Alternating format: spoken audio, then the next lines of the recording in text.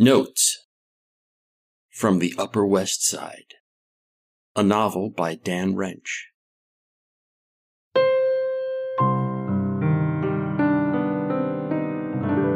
Chapter 108, Americana.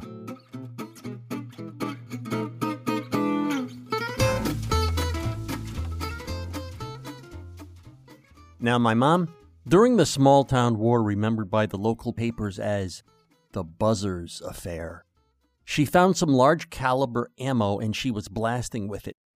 Turns out those buzzers were the last of a manufactured set from Utah, where they invented the traffic buzzers. So not only did the landmark geeks get interested, but suddenly so did the three people in charge of tourism in the Chamber of Commerce. It was like, now that they got to thinking about it, hey, could they market Jerkin to tourists as that town with the last traffic buzzers in America?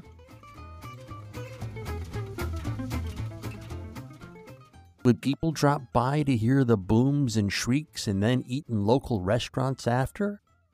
And the landmark geeks were all about how my mom was a genius because this was a piece of Americana.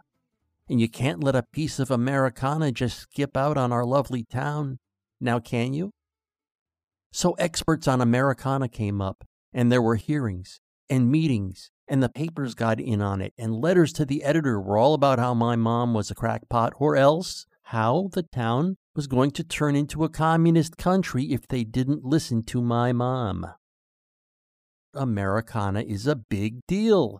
It's solidified tradition. It's Uncle Sam's face selling war bonds and your mother's face right next to it, immortalized on a poster under glass. We do stuff because we did stuff, and we like to keep the stuff around that we used to do stuff with to remind us of the time we were worried about getting killed or going broke, but which we got through okay except for the ones who didn't make it, like soldiers who fought in a war and never came home.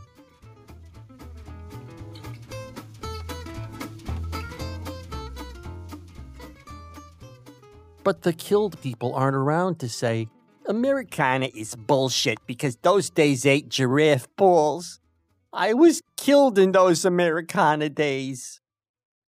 Still, the people who survive like to have mementos of the times they got through when they were bonding instead of croaking. Well, these traffic lights made some people think Jerkin, Massachusetts was the last link to a piece of the American past. Not a lot of those people lived near downtown, but there were enough of them siding with my mom to make it a real hassle in the papers and on the streets and even in school.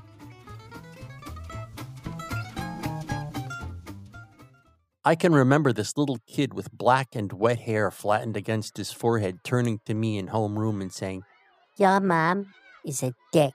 And instead of gasping and telling him to shut up and go to the principal's office, the teacher said, Chippa, what did we say about that? We're not supposed to tell Pal about his mom. So the kids and the teacher got together when I wasn't around, and they all agreed that getting blunt about my mom's crusade was not cool, and they should keep me clueless about how their own parents pounded dinner tables and called her bitch. I wondered when the teacher and the other kids did that. When I thought they were all at lunch, before I got there one morning. Eventually, the town council had to cast ballots, and when they did, they voted to go with the yellow lights. A couple days after that, my mom quit municipal government forever and went to work managing the Grove Lane Gift Emporium in Concord.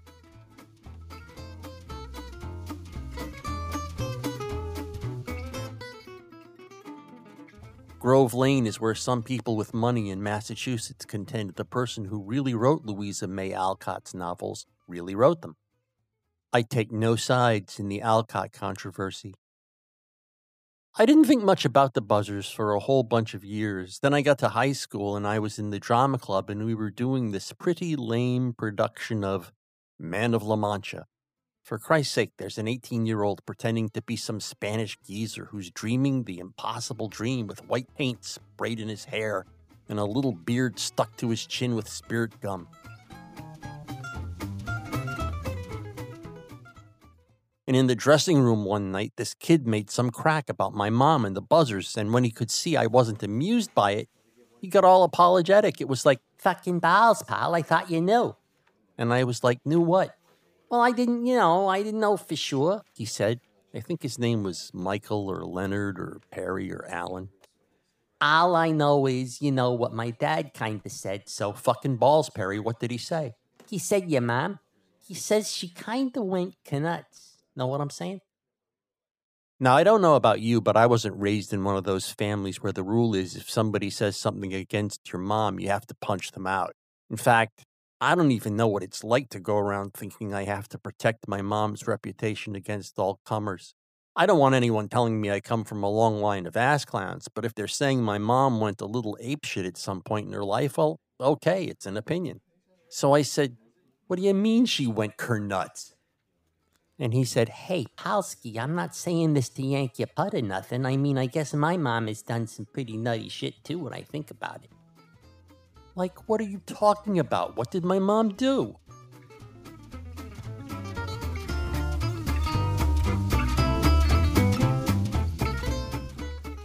Notes from the Upper West Side is a work of fiction.